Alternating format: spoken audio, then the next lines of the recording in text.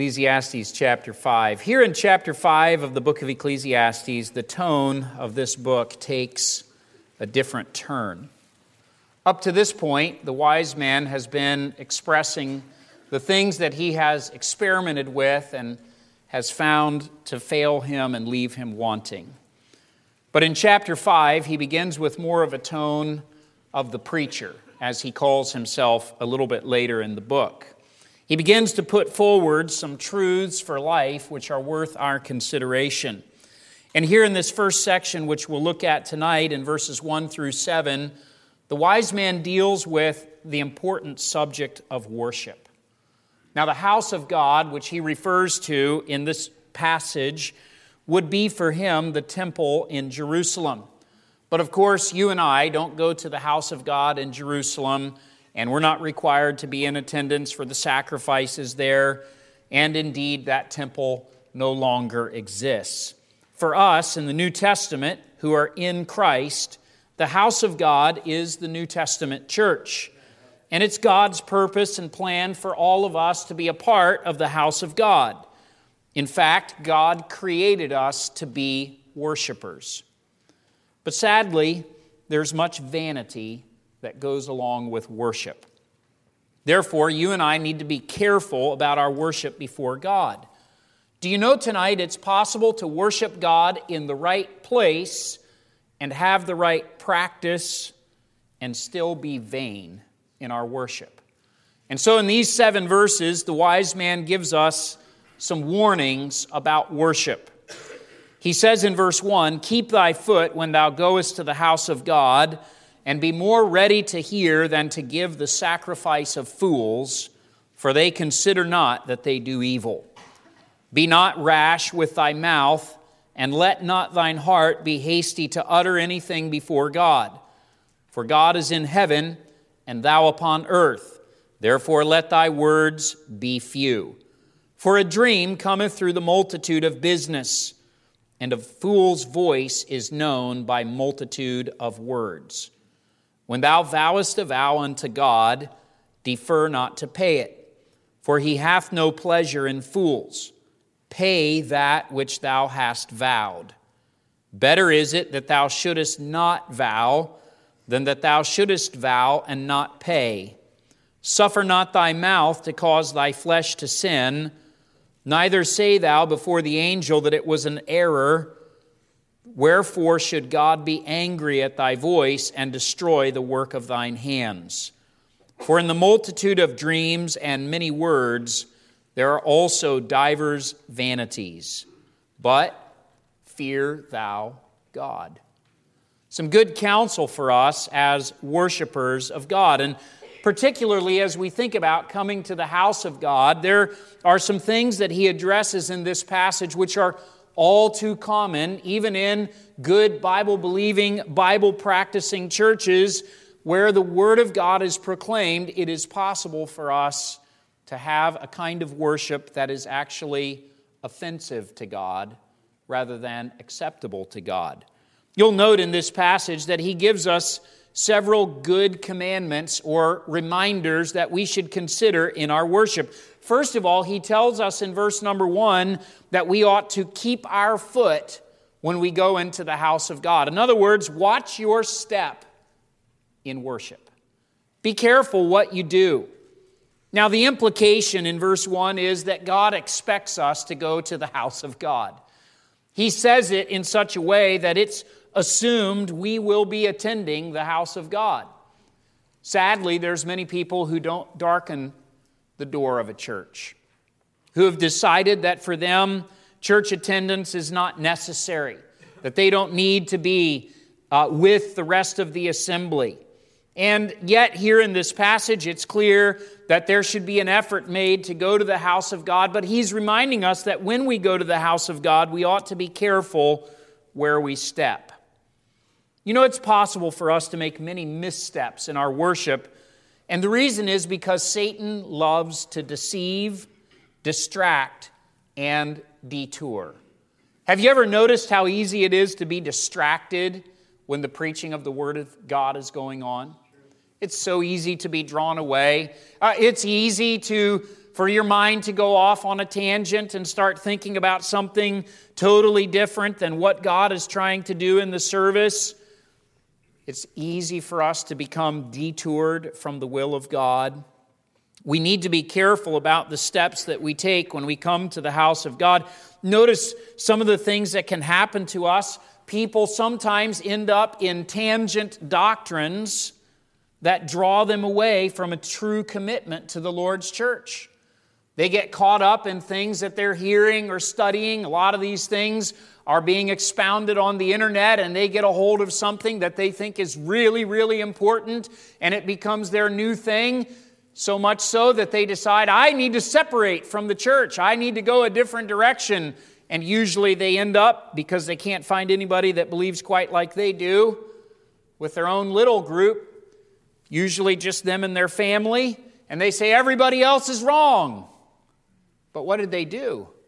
Well, a lot of times they bought into a system of belief that ended up separating them from the Lord's church. They weren't watching their steps. All the while that they think that they're defenders of sound doctrine, they're actually being pulled away into error. A second way that people make a misstep in worship is when they come to the house of God and they worship without passion or true sincerity. This could happen to any of us, and I would go so far as to say that it's happened to all of us. Times when we've come to the house of God, we're here to worship the Lord. We're here to put our attention upon Him, to focus upon His person, to hear from His Word, and instead we're just going through the motions. How often has it been that we've finished singing a song about the character and the name of God, and we put our hymnal away, or the screen goes off and we sit down and we don't even remember what it was that we were singing. We were singing the words mindlessly without even contemplating them. Or we sit through a whole message and God has been working in some people's lives, and we leave and somebody says, what did Pastor preach about today? And we, it was from the Bible. That's my best guess. Now listen, I won't be offended if that happens to you. It's happened to me. To be honest with you, there have been times when people have asked me in the middle of the week, what did you preach on Sunday? I'm already working on Wednesday. I don't know. I can't remember. Oh, it's so easy for us to make a misstep and just go through the motions of worship, but not actually have our heart engaged. Jesus said that we ought to worship God in spirit and in truth. And when we don't worship Him with all of our heart and according to the truth, we are making a misstep. There's a third misstep that people make. We need to watch our feet. And it's this idea of creating a divide between what you do at church and what you do in the rest of your life. Living one way at church and another in the workaday world amounts to hypocrisy. And it's sin against God. When we come to church and we act one way, but then we don't carry that same focus or that same idea of the God that we serve into our job and into the marketplace, it belies the fact that what we're doing in church is deceitful. And this is a misstep. It is a misstep that could happen to any of us if we're not careful. He warns us in this verse that we should be more ready to hear than to give the sacrifice of fools. Now we'll come back to that idea of hearing in just a moment, but I want you to consider that giving the sacrifice of fools is a misstep in worship. What is the sacrifice of fools? What is it that he's referring to? Well, I think there's several things that are wrapped up in this. I think one of the things that is a sacrifice of fools is being more concerned about what you get than what you give. When you come to the house of God with the idea, I'm here to get something for myself, whether that is socializing or feeling good or some kind of a program or something like that, and you come to get, but you forget that worship involves you giving. I think you give the sacrifice of fools when you're more concerned about what people think than what God thinks. You're more concerned about pleasing others than you are about pleasing the Lord Himself. That means that you're more focused in your worship on what is everybody else doing and what is everybody else thinking and what is everybody else responding instead of what does the Lord want in my life. I think a third mistake that is the sacrifice of fools, I've already alluded to it, is focusing on the social more than the spiritual. And this can happen, especially in a larger church where we have many relationships. It can become about, well, who am I going to see? Who am I going to talk to? Where are my friends? I wonder what they're up to. Or coming into the house of God and talking about business and the concerns that are on our mind instead of coming here to worship the Lord, instead of coming to meet with Him and to minister to one another. It's a real danger and it's a misstep in our worship. I think a sacrifice of fools is hoping that somehow your gift will make up for the obvious wickedness in the rest of your life. We make deals with God. Things like, I'm sure, God, you'll overlook what I've been doing the rest of the week. I mean, I'm here and I gave a good offering. That's the sacrifice of fools. Do you think that God is somehow overwhelmed by what you give, or that He needs what you give in such a way that He's going to say, well, I'll just overlook everything else that you've been doing? It's a sacrifice of fools. He points out something very particular in this verse, which we're going to move on to in just a moment, that is the sacrifice of fools. And it is talking more than listening. It's coming to the house of God and missing the voice of God because you're so busy drowning it out with your own agenda. You've got the things on your mind that you've come for. You're not here to hear from God. You're not caring about what God says or what God thinks. You're just here to accomplish the things that you want to do so that you can go out and say, all right, that was a good service. I want to remind you tonight that worship is not a mindless exercise to be practiced without thought or sincerity of heart. And you and I can never stop being careful about our worship. Listen, you can't check your brain out. God wants you to make sure that you're sincere and honest in your worship. So He warns us in verse 1, keep thy foot when thou goest to the house of God. You can make serious missteps in your worship. How many young people grow up going to church, and their parents think, well, they're going to church. I mean, that's good, isn't it? It's wonderful. It is good. I'm glad they're coming to church. But that doesn't guarantee they're right with God. That doesn't guarantee their heart is in it. That doesn't guarantee that they really are worshipers of God. And actually, what can happen if they don't ever become sincere in their worship is that they can become very, very cold to the things of God. Sometimes they're colder to the things of God than someone who has never stepped foot in a church before. You could talk to a person like that and they would fall under conviction of the gospel, but a young person who's grown up in church and to them it means nothing, you could try to reason with them and they just go, that's ridiculous. How does that happen? A lot of missteps in worship. A lot of insincerity in worship, and it creates a coldness in the heart. It's not just young people that have to watch out for this. It's older folks and middle-aged folks. We can become cold to God. Now remember, He said the sacrifice of fools is talking more than listening. And that brings us to the second thought that He wants to challenge us about in verses 2 and 3. When we go to the house of God, He says, be careful what you say. Watch your mouth in the house of God.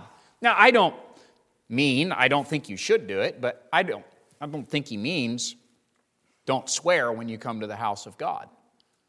Don't tell dirty stories when you come to the house of God, although I think you shouldn't do that. But He's actually talking about something altogether different. In verse 2, He says this very interesting, be not rash with thy mouth, and let not thine heart be hasty to utter anything before God, for God is in heaven and thou upon earth. Therefore let thy words be few.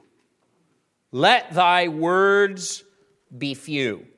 Something that we learn in this chapter of Ecclesiastes and also in many places in the book of Proverbs is that a fool is always talking and rarely listening.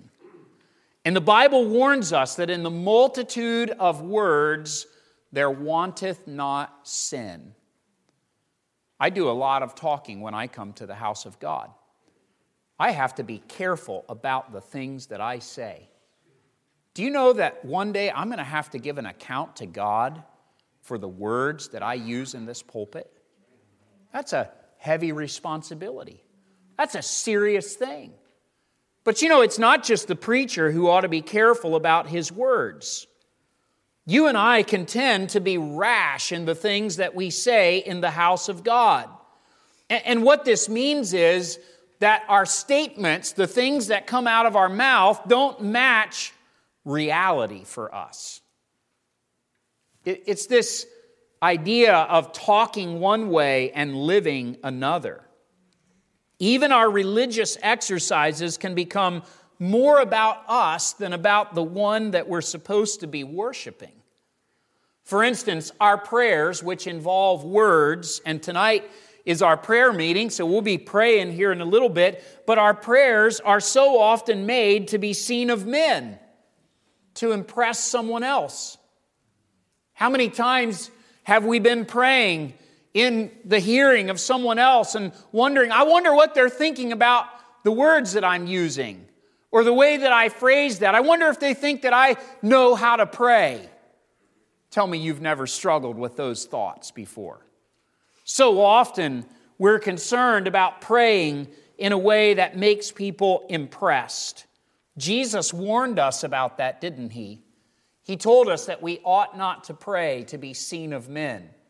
That doesn't mean we should never pray publicly. Actually, the Bible is full of examples of public prayer, and we're reminded that public prayer is very important. However, when we pray publicly, we should be very cautious about the motivation of our heart.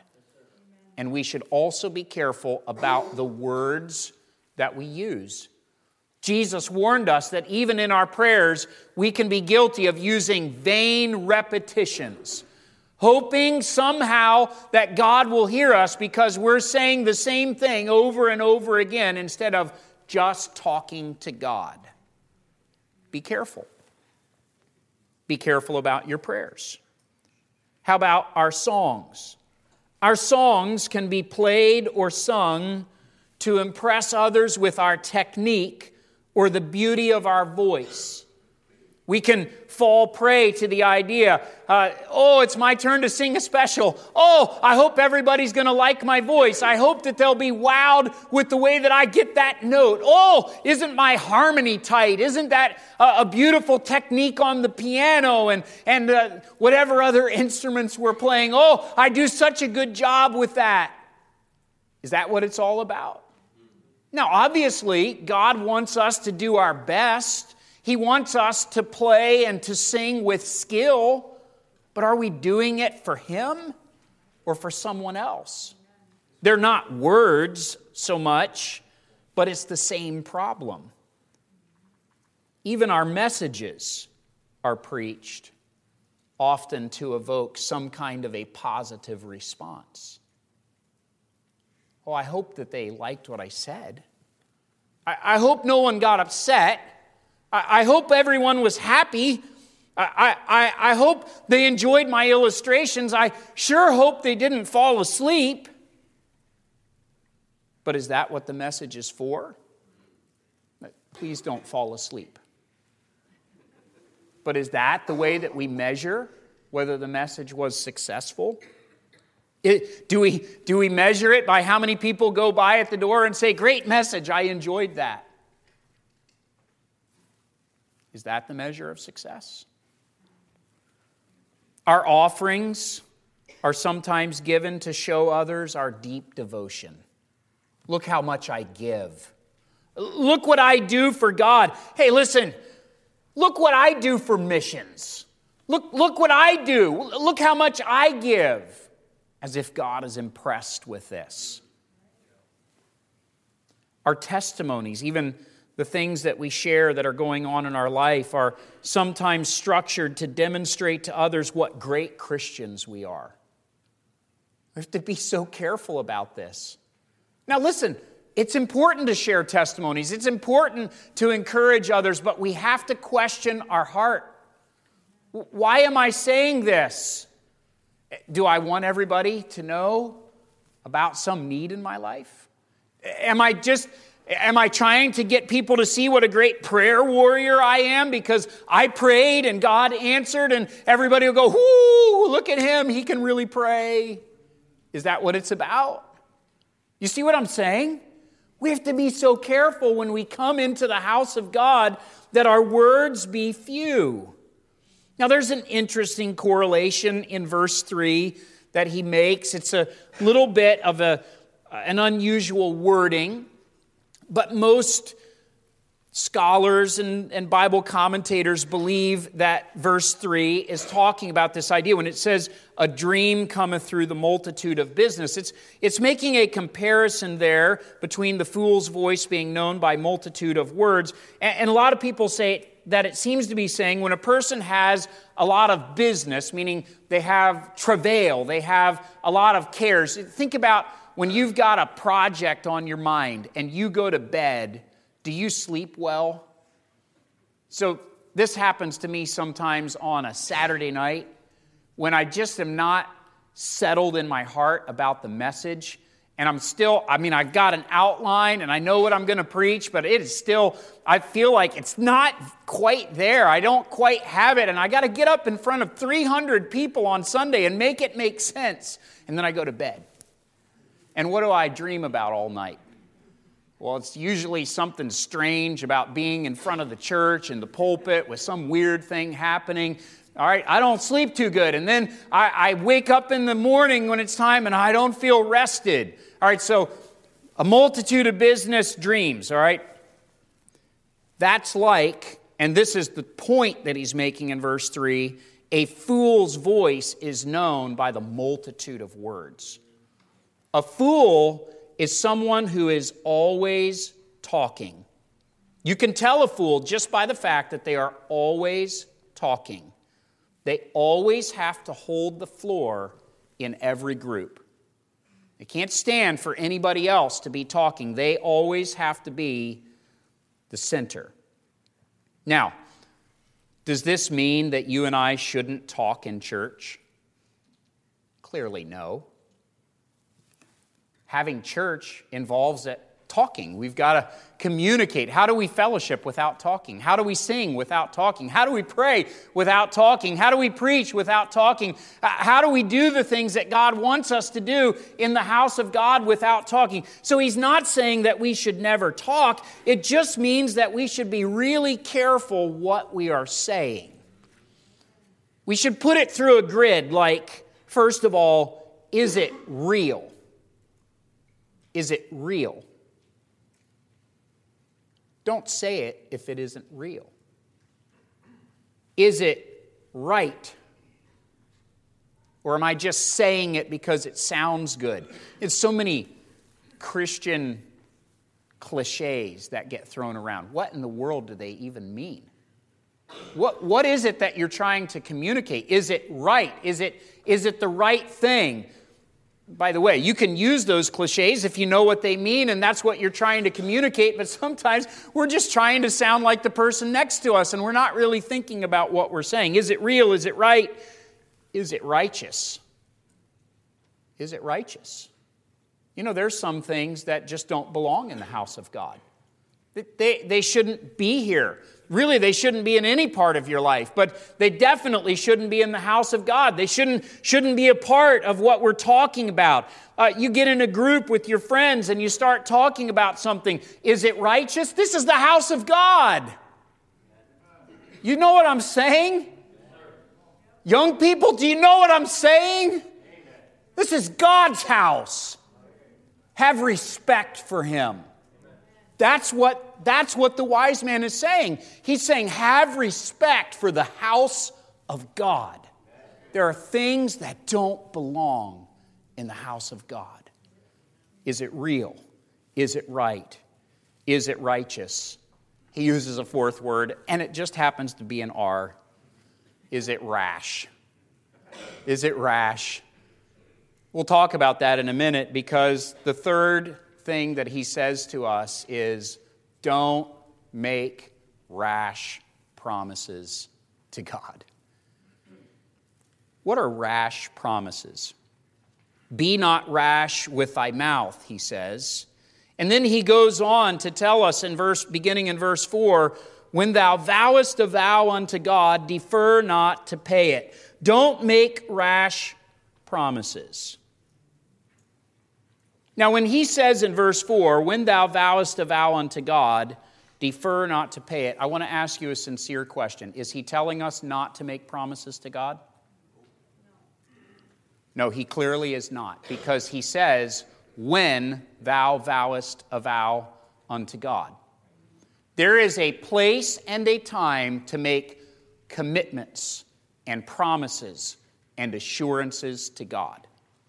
It's an important part of our Christian life. It's an important part of what we do at the house of God. When we're confronted with the truth and we're convinced that we're wrong, and we come to the place where we say, God, I know I need to change, and we make an assurance to Him and we say, God, I am going to do something different than what I've been doing. We ought to do that. We ought to make commitments to God. But what he is warning about is making rash promises to God. He's warning us in verses 4, 5, and 6 that we should not make a promise and then go back on it.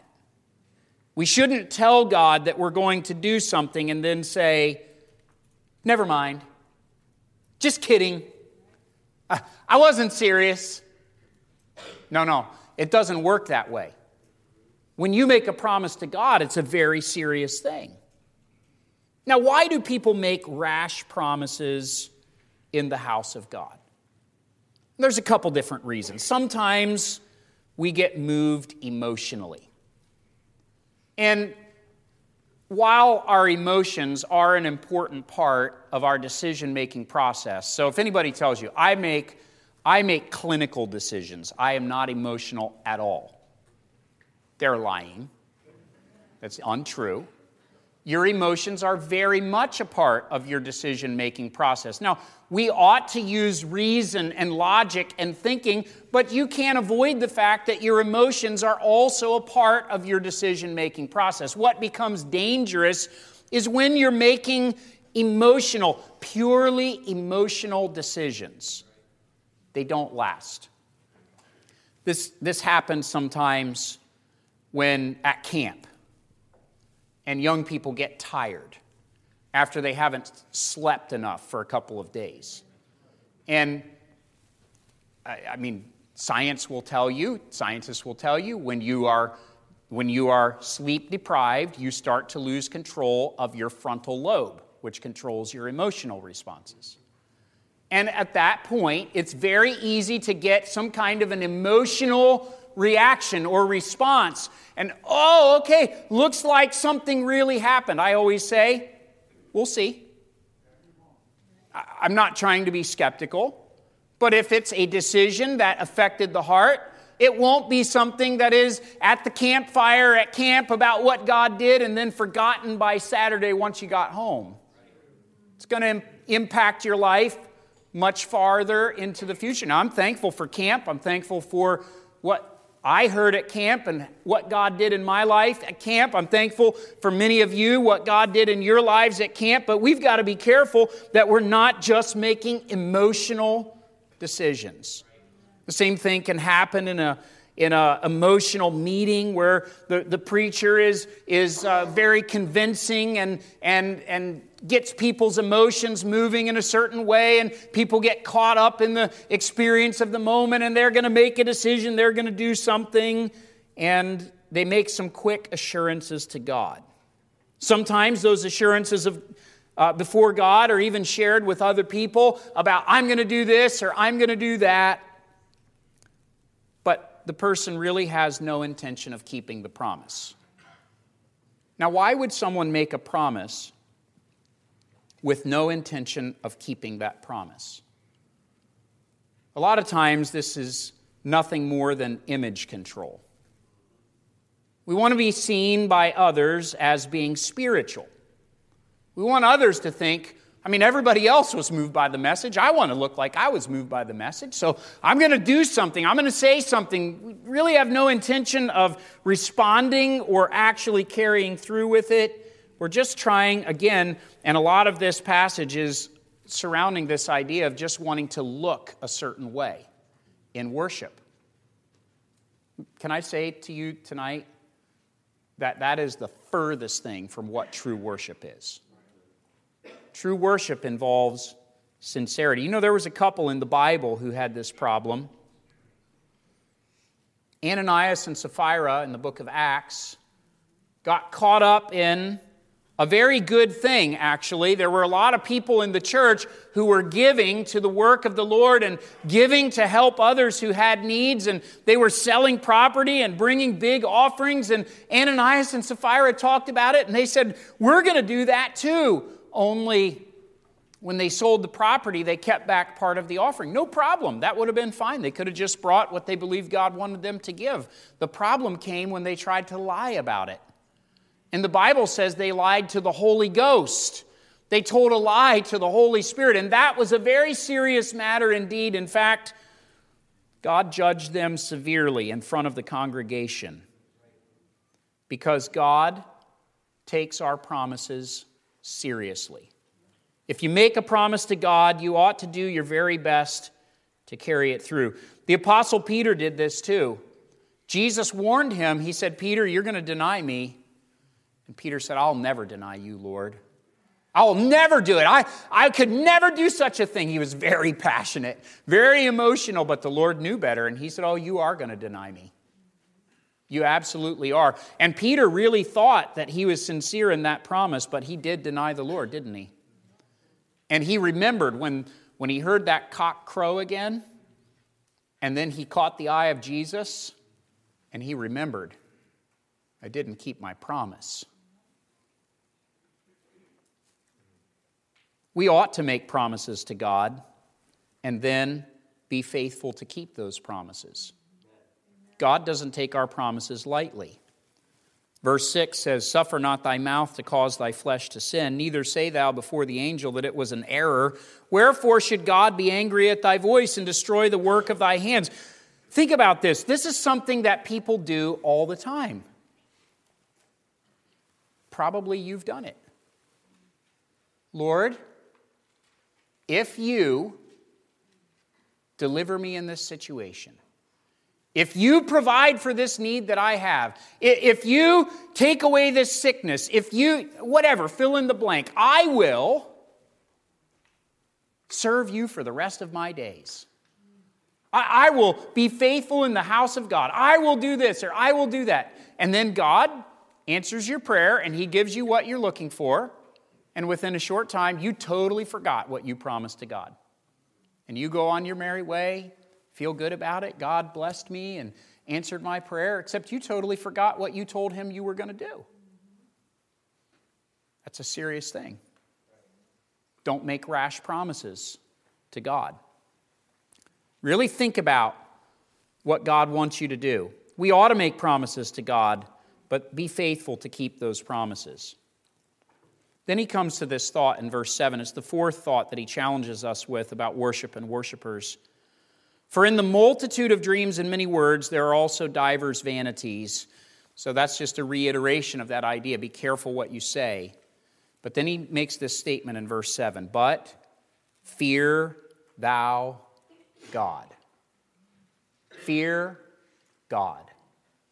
This is the fourth admonition. Above all else, fear God. You know, he's warned us in these 7 verses that much in the worship world is nothing more than vanity. Vanity. Listen to me. There's so much vanity in the religious world today. Preachers who get up and preach the Bible and point out what people should do and then go out and are involved in fornication and adultery. That's vanity. so-called Christian musicians who get up on a stage with their instruments and they have their adoring fans that gather around them and they play their songs that are supposed to be about worship to God, and then they go and they commit adultery and fornication after the concert with the groupies, just like it's a secular band. You say that doesn't happen. It happens all the time. It's absolutely no different than the secular stuff. All kinds of nonsense that is called worship of God, and it's nothing more than vanity. You know what the solution is? Fear God. Fear God. You know, there ought to be a holy sense of reverence and awe when we come to the house of God. We try to teach our children, you know, there's nothing uniquely special about this building in and of itself or this auditorium, except for the fact that this is the place where we meet together to hear from God. And therefore, this ought to be respected. Now listen, you do what you want with your kids, but I tell my kids, this platform is off limits. Because this is where the Word of God is preached. They love coming up here anyway. So whenever they get the chance, when they're clearing the platform, they want to get up here. What is it about that? But this is, again, I'm not telling you can't ever come up here. I'm just telling you that in my mind, there's something special about this place because this is where the Scriptures are expounded. Yeah, I get it. This is just a normal building, but this is the place where we meet to worship God. So let's not run around and color on the walls and make a mess and all that sort of stuff. And when that happens, let's clean it up and let's make sure that it's respectful and honorable because this is the place where we come to meet with God. That makes sense to me. But you know what the biggest problem is that we have, that our children have, that all kinds of people have, is that we just don't have a reverence for God. We could come in here and have our rules about how things are supposed to be, but we just don't have an anticipation that when we come here, we're going to meet with God. That when this book is open, we're going to hear from God. That God's going to speak to our hearts and we're going to be moved and we're going to need to make a response. And I've come here to meet with the God of heaven, not just to come to a social event, to sit around and see who got a new haircut or who's wearing what outfit or whether somebody's going out to the bathroom 2 or 3 times during the services. Who cares? I came to meet with God. Listen, you say it's distracting to me. I see it all. I'm up here preaching. I get it. We're here to meet with God. But in order to do that, we've got to have a fear of God. You say, well, we shouldn't be afraid of God. No. We should be afraid of God. I mean, it is a fearful thing to fall in the hands of a living God. How much do we reverence God? Sometimes I fear in our generation we've become so familiar with the things of God that we no longer have a holy reverence and awe for who He is. Oh, He's a good God and a loving God and a merciful God, but He's also the righteous judge, and He is holy, and His righteousness is blazing and furious, and He is going to take vengeance with wrath upon sin. Where is that God? Do we have that comprehension that when we come to the house of God, that's who we're meeting with? Fearing God will cause you to hesitate before you make a promise to Him. Fearing God is where real worship starts. I shouldn't have to say this, but we all have to be reminded. Worship is not about you or me in the first place. Worship is about Him. The very first priority ought to be, what does He want? What would honor Him? What would lift Him up? So He says, fear God. The thing that will clear up a lot of worship issues is the fear of God. A holy reverence for the person of God will bring us into the right place of worship. It'll keep us from making rash promises. It'll cause us to shut our mouth. When you're in the presence of the holy God, I mean, do you really have a lot to say? We came to hear from Him. We want to make sure that we're hearing from Him. We want His word to be prominent. So we're going to be careful what we say, and we're going to watch our step, because this is His house. Somebody said to me not too long ago, "That's your church." Oh no, this isn't my church. This is not my church. I'm privileged to be a member of this church. I'm privileged to serve as a pastor of this church, but this is not my church. If it was mine, that would be a horrible thing. This is His church. This is God's church. This is a place where He is to be honored and lifted up. He's the one who ought to be feared. Now, all of this is very heavy, and it's hard, and you think, well, I don't know if I even want to go to church anymore. That sounds really scary and dangerous. I don't know if I should go. You should. And thankfully, we can balance this with what we know from the New Testament. Because in Christ, you and I can experience forgiveness and real worship. You know, when we gather to worship, if it was just through our own righteousness or what we could offer, we've got nothing. We just crawl out of here and never come back. But because of Christ, we're accepted in the presence of God the Father. Because of Christ, we have an advocate who introduces us to this God who we ought to be in holy awe of. To some degree, it's true that we are all vain in our worship from time to time. And we all know that we sometimes make rash or empty promises to God. Probably every one of us can look back in our life and say, I remember when I told God that, and then I didn't do it. That's why we need Christ. Because if it was up to us to keep all of our promises, we would fail miserably. That's why we need Jesus. Jesus reminds us of God's mercy and grace. In Jesus, mercy and truth are met together. In Jesus, we experience forgiveness. And do you know, when you understand Jesus and what He means, it causes you to fear God all the more. To think that the God of heaven, who cannot even be approached by mankind because of His holiness and set-apartness, has made a way for us to be accepted in the Beloved. It ought to cause us with holy reverence and awe to fall upon our faces before this God and praise Him and thank Him and give Him a complete and full surrender of our lives to do whatever it is that He wants to do. He is worthy of that kind of devotion tonight. In our worship, let us be careful. Now, why was the wise man talking about this? I suspect it's because he went to the house of God and he saw a lot of worship that was vain and empty.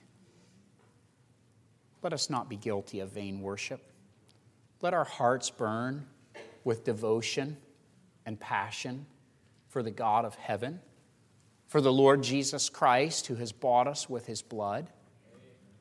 Let it not be said that to us, church, the house of God, is so many vain repetitions and so many exercises that we go through, but rather let it be a real reflection of our heart that desires to worship God in sincerity and in truth.